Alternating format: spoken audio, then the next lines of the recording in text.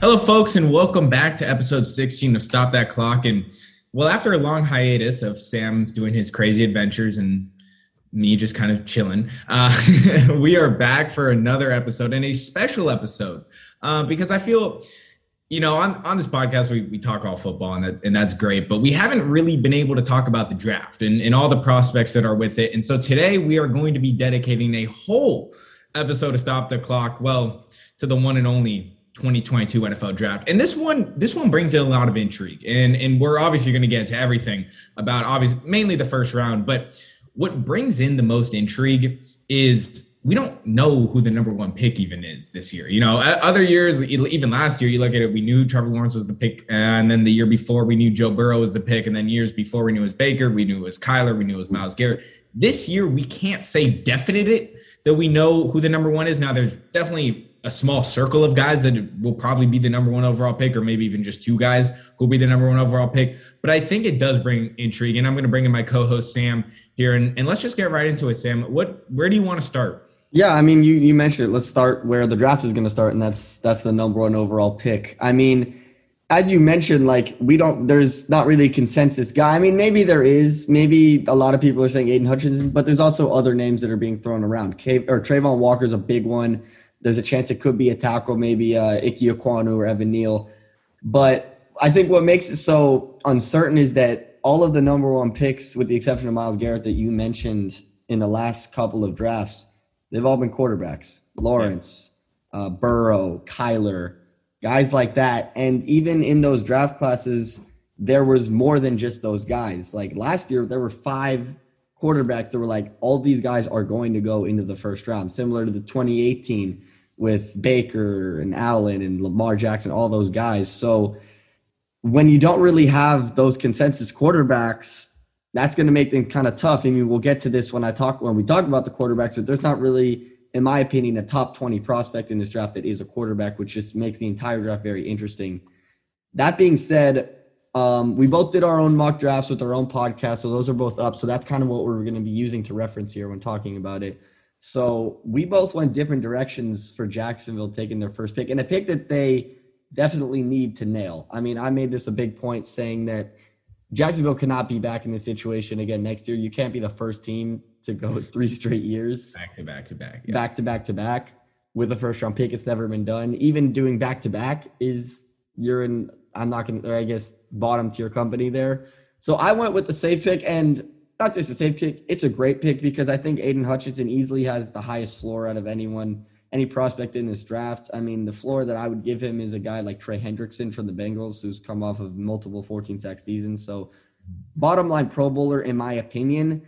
However, you have sort of a pick here that's maybe a little bit riskier, but as we know, the Jaguars GM has definitely taken these kinds of risks with the 49ers before. Yeah, this is where I like the Jaguars going Trayvon Walker. And everything you said about Aiden Hutchinson and even more is true. I mean, the guy is, to me, and when I look at Aiden Hutchinson, I think he's the best defensive player in this draft. And so you wonder, why is he not going number one? Well, I purely think Jacksonville looks at it from a potential standpoint. Trayvon Walker right now, he's coming in and he's garnered a lot of, hype. And I think that's something that the Jaguars are going to continue on. I mean, this guy's a 6'5", 275, ran a 4.51 at the combine, had an unbelievable 3-cone.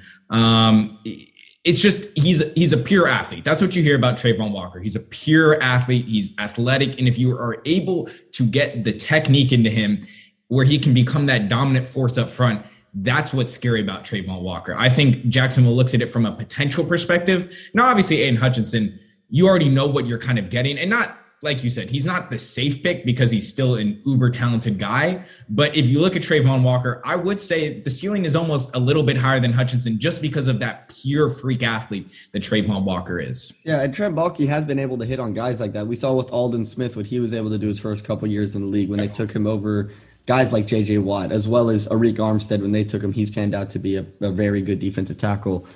But moving on from the number one pick, something that I think is important for both these teams, this is the New York draft. I know it's in Vegas, but this is the New York draft. Both New York teams have two top 10 picks in this year's draft. Of course, the Jets are sitting there at 4 and 10, and then the Giants are sitting there at 5 and 7. And both these both these teams have something to nail. So I think we both agree that they're going to go corner at 4. Granted, for me, that's assuming that Thibodeau isn't there. You have them still passing on Thibodeau. And then at 10, actually, look at that. That's crazy. We both have them having the exact same thing for the New York Jets. And we have them getting the skill guys. As I mentioned on my podcast, they've really built the offensive line nice. They've gotten their quarterback in the future in Zach Wilson. Now they can go out and get some flashier guys. Sauce Gardner, who a lot of people, not me, but a lot of people believe is the best corner in the draft. And then they get some speed, some burning speed with Jameson Williams. Yeah, and we're going to start with Sauce Gardner because I think he is the best corner in this draft. I don't think it's really debated, and we'll get into Singletary in a bit, Stingley in a bit, because he's his own situation. I think that, like you've mentioned, that both New York teams have to nail this draft. And when you talk about teams that need this draft, it's both New York teams. Both teams have been disappointment after disappointment after disappointment. They haven't been relevant. Fans will tell you, "Oh, we've been rebuilding."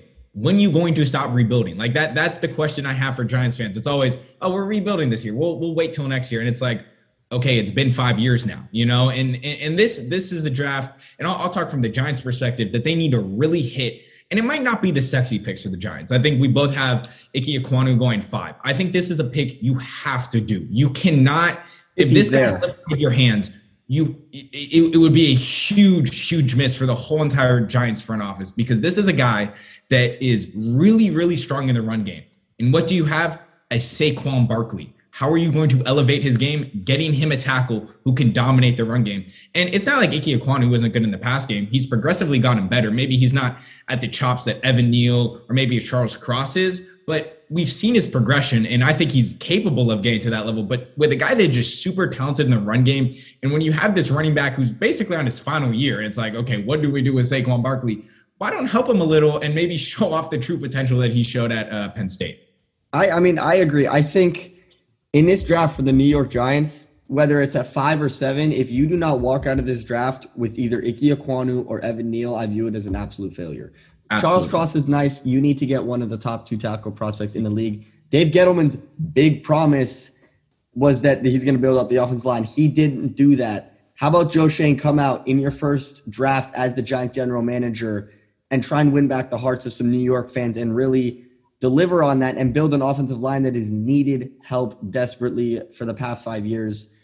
It has to be Ike Ekwonu. We both have them going here, but then with that 7th pick, we kind of have some differences. You have them keeping their 7th pick and have them taking Thibodeau in your mock draft. Of course, Thibodeau fell to them. Thibodeau's not there in mind, so I actually have them trading back more because the Saints traded up, and I'll get to what the Saints are doing. But for me, I had them getting Ekwonu, but then them also acquiring the 2 first-round picks from the Saints, building up that defense, getting Jermaine Johnson and Nakobe Dean.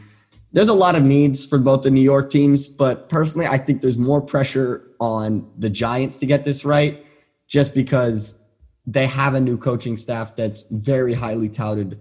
And I think the Jets have actually done some good things in the past few seasons building their team, whereas the Giants, I'm not so sure. So I think there's definitely more pressure on the Jets or the Giants in this one. Yeah, and I want to talk about this pick because I think this is a very interesting pick, and we could see how this kind of shakes up the draft. Is that number 6 pick? See, you have Kenny Pickett, the quarterback from Pittsburgh, going at 6. I have Charles Cross, the tackle from Mississippi State.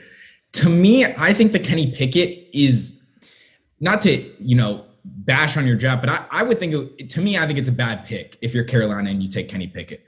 I think Kenny Pickett to me says, look. And we'll talk about quarterbacks there. I think Malik Willis is by far better than, Oh, I agree. And there's a lot of, and I'm just going to touch on that super quick. Sorry to interrupt. But there's a lot of players that I had getting picked above other guys that I don't have over them. Gardner, I know you disagree. I think Stingley's better, but I have Gardner going first. With you have Neal going first. I think Ike's better. Players like that. And of course, with Malik Willis and with Kenny Pickett, I have Willis after Pickett, but I still think Willis is better.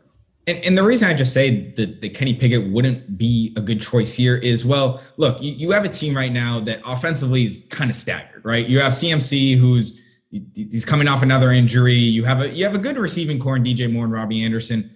To me, if you get Kenny Pickett, I don't see Kenny Pickett anywhere close to a franchise guy. And for a 6 overall pick to take him, you're saying, oh, this is our franchise guy. I just can't see Kenny Pickett being a franchise guy. So And you got to remember, this is a guy you're going to have to stick with probably for 2-3 years, unless you have another, Cardinal situation where it's like, okay, well, we can't, not draft this guy. And so why I went with Charles Cross is simply because, well, you have to build a foundation first. You have to build some sort of offensive line to protect your guy. And that's why I like the Charles Cross pick. But let's actually go to 7, because I find it very interesting. You have Garrett Wilson going at 7. Obviously, you have the Saints trading up pretty far up to get the Ohio State receiver. So this was one of my trades. Granted, this is probably my most unlikely trade that I threw in there, but I wanted to have a little fun in this draft. Of course, if you didn't see it, the Giants are there at 7, and the Falcons are a team picking an 8 that I think a lot of people, including yourself, has them taking Garrett Wilson out of Ohio State, who I think is easily the best wide receiver in this draft class. But I'm looking at the Saints here, who a lot of people have them getting Chris Olave or a receiver of that kind of caliber. And I like the Saints here saying, hey, we're going to go and get the number 1 receiver in the draft, but not only are we going to get them, we're going to steal him from our division rival and pair him with our other stud Ohio State receiver in Michael Thomas.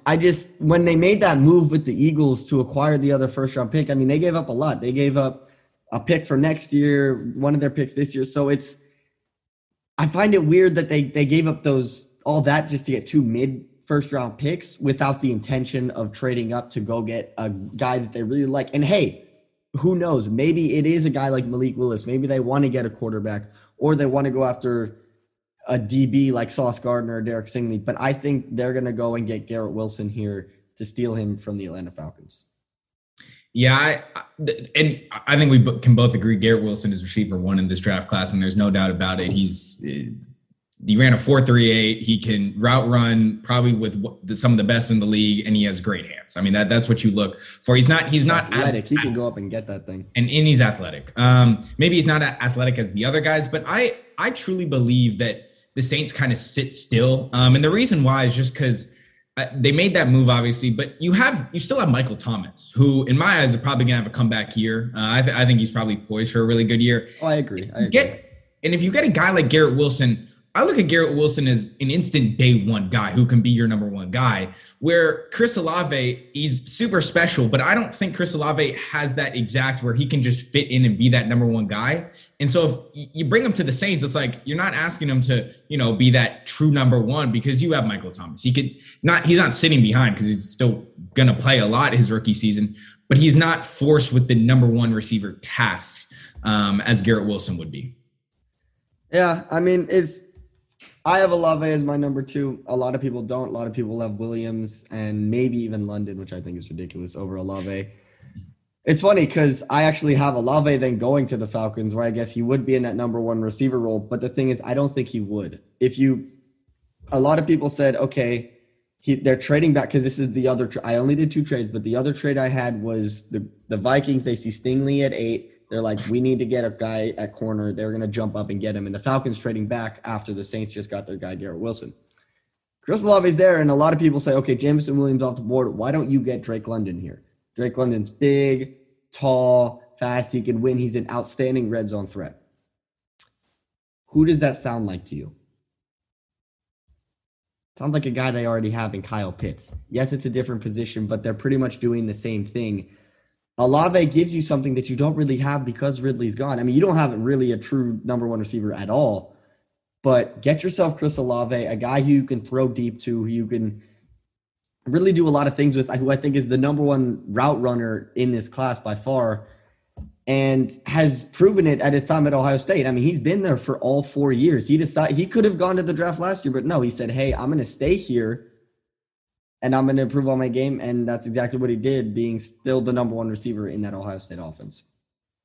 Yeah, I agree. And while we're on the topics of receiver, and while we're just bashing the USC prospect, Drake London, I'm not trying to bash him. I just think Olave's better. Yeah. I think these receivers are really close in the skill gap. I think you have some guys who are really good at one thing. I think Jameis Williams, I mean, it just jumps out the film of how explosive he is once he has the ball in his hands. But anyway, talking about Drake London, because this is where my first trade comes in, with Green Bay actually trading up into the early teens at 13 to get Drake London. And this was something I had to debate because I was thinking if you're Green Bay, right, you sit at 22 right now. You just lost Devontae Adams. Your offense, you got A.J. Dillon, you got Aaron Jones. You got Tunyon, but there's not a lot in that receiving core that you like. And to me, a guy that Aaron Rodgers would absolutely fall in love with would be a Drake London type. A big physical receiver. He's 6'4". Yes, he's not. The big thing about Drake London is he can't get that separation. That personally, I think, I don't know about you, but I love when my receivers can separate. And so he's not that type of guy that can get the true separation compared to the other guys in this class. But with 6'4" in the frame that he has elite tracking skills, I think, especially in the red zone, like you alluded to. This is a guy Aaron Rodgers would day one fall in love with. And he would just become an absolute machine, I think, if he fall in the perfect situation. I think that's why Green Bay moves up, just purely because even like you have, he's going 21. He's not even going to be there at 22 available for the Packers. Yeah, it's interesting because I absolutely agree that Aaron Rodgers would fall in love with him. The main pro comparison that he's been getting has been to Mike Evans, which is Tom Brady's best friend now in Tampa Bay. The thing with this pick that I don't exactly love is that Green Bay has not taken a receiver in the first round since 2002. That's 20 years. Times change, man. So, and while I absolutely agree, I absolutely agree that this is what they should do. They have the ammo to do it. History has shown that they're not going to do that. In mine, I have them waiting and getting a guy like Treylon Burks who can do a lot of the same things. I just don't know how, as I think they should be. I don't know how aggressive Green Bay is going to be at going to get that guy. And obviously that's true, but they should be aggressive. If you can get a guy like Drake London, especially if he even, maybe he falls a little bit later into the later teens. Look, he's not getting to 22. And if he starts to slip on those boards, it's like, okay, do we make a move now? Because, it seems like we need to. But moving down the draft, because I want to talk about Malik Willis. We both have him going. Yeah, let's talk some QBs. Talk QBs. We both have him going, to the Steelers. I have him going at 15 with Steelers making a trade. I think, and I don't know. Your draft board shakes up a little different. You don't even have the Saints picking between 15. I gotta say, I think that was when looking at your mock draft. I think that was my favorite part of your mock draft was you having the Steelers trade up to 15. Again, the way yours shakes out, you got the Saints sitting there with two different picks, and then you also have the Eagles there and the Chargers there, teams that could potentially trade back and have another team go and trade up and get a guy. So I definitely like that move because the reports were coming out saying that Mike Tomlin is absolutely in love with Malik Willis. And that's what when I made this, this trade, this theoretical trade on Pro Football Focus Draft Simulator, I was thinking about that. I was like, this team, they're going to see him at 15 and be like, okay, we got to jump. We got to make a move, especially because there's really no team between 1 and 14 that I really think would take Malik Willis. Maybe the Panthers. I don't know. I don't know what the Panthers are really going to do. It's honestly a huge there's even reports that he could go number 2 overall, which I think is definitely a stretch. But hey, the Lions could go for that. I've seen people mock it, but I think regardless, wherever he goes 15 or 20, maybe the draft board shakes out like your mock draft where Saints really aren't picking in that position. There's not really a team in need of a quarterback. I think Steelers are the perfect place for a guy like Malik Willis because you just can't feel safe with Mitchell Trubisky as your QB1. No, not at all. Even if he has to start, I can go into a season with him being like, okay, we got this guy in the back who I know is going to get coached up by one of the best coaching staffs in the league, who also has a competent defense picking behind him. So I kind of want to talk about something that's a little interesting that definitely I'm sure has been on your mind a lot, and that is your boys. Your boys trading up, 3 slots to go get Nakobe Dean out of Georgia, how that shakes out in your draft. Maybe a good thing because, in mine, he's not going to be there. Granted, that's because of the Giants trade. But tell me what you like about Nakobe Dean because sitting from an outside perspective here, I'm looking at it and I'm like, well, hold up. You have Leighton Vander Esch, who, yes, has maybe regressed a little bit, but is still a decent linebacker and can tackle. And then you have Micah Parsons, who is already one of the best defensive players in the league at that linebacker position. Is this really a position of need for the Cowboys when they lost a guy like Randy Gregory, or they don't have another corner that you can rely on outside of Trayvon Diggs in that secondary, and also a team that's lost some offensive linemen, is this the best pick for the Cowboys here? Yes. It absolutely is the right pick for the Cowboys. I'm going to stand by it till draft night. Look, I understand there's, we had Gregory leave. I could not care less about him anymore, but I respect to him. You can have fun with him. He's going to be a bust. Anyway, Nakobe Dean, I really like him at 21, and maybe like in your draft board, and this is just with either linebacker. If we had Devin Lloyd, I'm perfectly fine with Devin Lloyd. I mean, I'm really 1A, 1B with me. I'm not too picky. I just like Nakobe Dean because this dude is a freak athlete. And if we've seen anything with Michael Parsons, you can almost line this dude up anywhere. I mean, there's film of him guarding fast receivers. I mean, it's not like this guy can't go out in coverage, and then he can also at the same time, and he can go in coverage because he allowed 30.7 QBR rating when in coverage, and then he can also rush the passer at an elite level. And if there's anything that screams, Jerry Jones wanting another freak athlete, it's a Nakobe Dean. It's really a Nakobe Dean. Yes, corner is going to be an issue, and edge rusher is going to be an issue. But I think there's guys, and with the way that the draft history for the Dallas Cowboys has panned out, they are going to find guys in that second, third round. This is a guy like Nakobe Dean you're not going to be able to find in the second, third round. So why not take a shot? I believe, obviously, you're not going to get an elite player maybe at the second and third round, but you're going to get a durable player, especially in the defensive end class, which is, I'd say, for the most part, the deepest. And so you can get a guy like that in the second round. I really do like the pick, though. If the Cowboys end up getting George Karlaftis, this is a guy I'm very high on. I'm pretty high on him. I was watching some of him and just reading about him. This dude could be elite. I mean, this dude could be really elite. He has this, obviously he's huge. I mean, he is an absolute beast of a human. But then he also has very good technique. And that's something that I value a lot, especially looking at edge rushers. That's why Kayvon to me is a little questionable, but I really like guys who are able to really good technique, whether that's a spin move, whether that's a swim move. And it doesn't have to be fully polished, but if they're able to use that besides just the bull rush, because a bull rush doesn't just work in the NFL. I mean, you got offensive linemen who are lifting 400 pounds on the regular. So that's nothing to them. So finding guys with good technique is what I truly value, and especially an edge rusher and a linebacker. Yeah, I mean, I think the Cowboys are lucky if both of those players are there, because for me, Karlaftis fell a little bit, and yours so did Nakobe Dean, and you guys were able to go get him. Yeah. I mean, just going back to Nakobe Dean real quick, I mean, what I love about him, I mean, if you say you watched the college football playoffs and the college football national championship, and you don't know who Nakobe Dean is, you probably didn't watch those games, because he was everywhere. I mean, I think my favorite play of his was in the semifinal game against Michigan. He's lined up all the way out wide, I think guarding a running back or a tight end, like basically at the corner slot. There's a stretch run that goes the opposite way, and Nakobe Dean hawks it down for a loss of yardage. I mean, it was plays like that why I think would definitely scream Jerry Jones to me in terms of, I mean, because let's be real, the Cowboys, say what you will about them, they've been able to hit in the draft and they usually don't necessarily go after the need. They usually go after the best player available, and it's worked out for them. I mean, they have guys like Micah Parsons because of it, guys like CeeDee Lamb because of it, guys like Taco Charlton like it. Yeah. Yeah. I don't know about that one, but I think what's interesting though is if they really want to go position of need, I think it's either going to be edge rusher or offensive lineman, but they could splurge or go Nakobe Dean. Yeah. Bringing up finishing up kind of just the overview of our picks, because I think there's, some other stuff to get into just talking about the draft.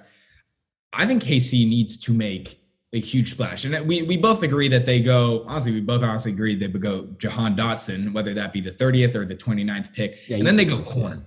This KC draft, and we can go about a few more teams that really need to hit on this draft. And KC is probably top of my board. I mean, you look at a team, they lost Tyreek Hill. Defensively, they got better throughout the season, but that doesn't mean they're still very, very solid. They lost Tyron. You know, well, the AFC West probably is now a top 5, division of all time. So it's like this has gotten crazy, and they have to hit on this, because if they don't hit on this, they're going to start falling down that division. And obviously Patrick Mahomes is great, but there's only so much he can do with the receiver room that really doesn't have a definitive number one. I think Jahan Dotson is a guy who's probably one of the better slot receivers, if not the best slot receiver in this draft. And he's just a speedster. And there's plenty of plays that you can watch at Penn State where he is just super athletic and can go get the ball. Yeah, I mean, it's a lot of this is going to, and a lot of the mocks for KC have been about replacing Tyreek Hill. And let's be real, you're not going to replace Tyreek Hill, but you can try and mimic him in ways. And I think Jahan Dotson will definitely do that for you. He's a similar build, one more of a shorter receiver, definitely quicker. And I think they definitely have to go receiver with one of these picks. I mean, or if they want, and they definitely have the ammo to do this, you got 2 first-round picks. You can definitely trade up and get a guy maybe like a Treylon Burks or someone like that, or maybe if they're feeling advantageous and he falls a little, maybe a Jamison Williams, who's the closest thing to Tyreek Hill in this draft. But I kind of want to talk about the other position here, corner, a bit, because that's always been an area that the Chiefs have never been able really to replace since Marcus Peters got traded, and that's corner. I mean, I have them getting Jalen Petre, and you have them getting Roger McCreary. This could be early for both. This could be the perfect spot for both of them. I think McCreary as a true outside corner is probably better, but Jalen Petre definitely gives them a little more, I guess, versatility. He played a lot of his snaps in the slot. He's played some safety before, so definitely a bit more versatility, something kind of that Tyrann Mathieu brought. Yes, they signed Justin Reed, but I agree. They definitely have to hit on this draft. Yeah. So I want to get to a big discussion, because I think this is a discussion that a lot of teams or NFL teams are having, is what do you do with Gardner and what do you do with Stingley? Because I think, to me, that's kind of a debate of, in both of our drafts, obviously we have Sauce Gardner going first, but it's who is the better number one corner in this draft? Yeah, I mean, this is, I think, one of the more fascinating parts about the draft as you look at it, because it kind of reminds me just a little bit of last year's cornerback draft class when you had the 2 studs with Pat Surtain and J.C. Horn. Yeah. And again, I explained this on my podcast, saying that I see resemblances in the way that both of these prospects were looked at throughout the season and then throughout the draft process. To start the season and going throughout the season, cornerback 1 was Pat Surtain. This year it was Derek Stingley. But then as the season ended and we went through the draft prospect, you had maybe the guy with more size and more physical attributes in J.C. Horn and in Sauce Gardner really start to rise up the ranks and maybe take that number 1 corner spot. And we saw it worked out last year. Pat Surtain's looking like he's going to be a top 10 corner this year. And that's not to say anything against J.C. Jackson. What's up? He won Defensive Rookie of the Year because he was so good. Okay, well, that's a special situation. He would have if Michael wasn't in that draft. But that's not to say anything against J.C. Horn, because, of course, J.C. Horn got hurt, so we'll have to see how that plays out. But, I mean, Derek Stingley was locking up some of the top receivers in college football as a freshman. Granted, he hasn't played a lot since that freshman year, but just looking at the footage tape of him going up against Jamar Chase in practice, I mean, you look at Jamar Chase in general, a lot of people are like, hold up, he took a year off because of COVID. How is he going to be coming back? I mean, he didn't play with Joe Burrow. Of course, then he went right back to Joe Burrow, and it worked out fine. But these LSU players from that 2019 national championship team, this is the last key contributor that was still on that LSU team. And I think he's got something to say. And I think he's definitely the best man-on-man corner in this draft class. And that's why I'm going to pick him, maybe against the size that Sauce Gardner has. I like Derek Stingley better, but I think other teams definitely feel differently. So that's why I have the Jets going with Gardner first. Yeah. I think it's very close with, Stingley and Gardner, but and it might be cheesy to say, but I think if you haven't allowed a touchdown in your collegiate career, you are the better corner. Now, look, you're going to come here and be like, okay, well, what's the competition you're playing against? It doesn't matter the competition you're playing against. If you have not allowed a single touchdown in your collegiate career, I don't care who you're going against. I mean, that is pretty remarkable. I mean, there's not getting anything around that. When I look at Stingley, and there's his 2019 film, if he would have done that, for 3 years, top 3 pick. I mean, not even a question about it. He would have been a top 3 pick. What concerns me is the injuries. I think if you look at it, especially at the corner position, that is something you have to take into account. Now, that doesn't mean to me he's going to, drop massively in, draft boards and then the Cowboys can select him. But, I think with an injuries piling up one year after another, that's where it raises concern. Look, and I have the Seahawks taking him, you have Minnesota taking him. If he can get back to that 2019 film that we saw, unless he's playing Devontae Smith, he is going to absolutely be a all-pro corner and be one of the best in the league. There's no denying that. But it is that injury thing that does concern me, especially in the early parts of his career. Yeah, I mean, I think either way, a team's going to get a solid corner in this year's draft. But let's wrap it up the way that the NFL draft is going to wrap it up, and that's with the Lions picking at 32. We both kind of have a curveball in here. That's the same curveball for our last pick. Great minds think alike. We both have the Lions spending the 32nd overall pick on Cincinnati quarterback Desmond Ridder, who I think throughout the draft process has been named the most NFL-ready quarterback in this class. Yeah, he's drawn a lot of comparisons to Dak Prescott. He's not as big as Dak Prescott, but you can tell there's something about that Dave Campbell probably loves about this guy. He seems like a leader, and obviously they don't have that in the quarterback room right now. I think it's a development pick. It's obviously not Desmond Ridder is going to go out there day one and be the starter. I think Goff is still going to be that QB1, but not for long. Not for long. I mean, this is a Lions team. If they can hit on this draft, where I have them getting Aiden Hutchinson, Desmond Ridder, you have them getting Trayvon Walker, Desmond Ridder. No matter what the combo is, if they are able to pull this off, I mean, it's an A+ in my book. I mean, if they can get an elite pass rusher with the mix of a quarterback who, like we've mentioned, he's probably the most pro-ready quarterback. You give him maybe a year or so, I think they're in good shape. No, I agree. I mean, this is your guy. I mean, you don't want to be in the same position where, hey, if I'm looking for the Lions right here, Dan Campbell, I think a lot of people are saying it's like, wow, they were so bad, but the future's bright because they have Dan Campbell. And the culture that he's building there is something that's really special. And a lot of people are going to be saying, oh, tank and just go for one of the guys next year like Bryce Young or CJ Stroud.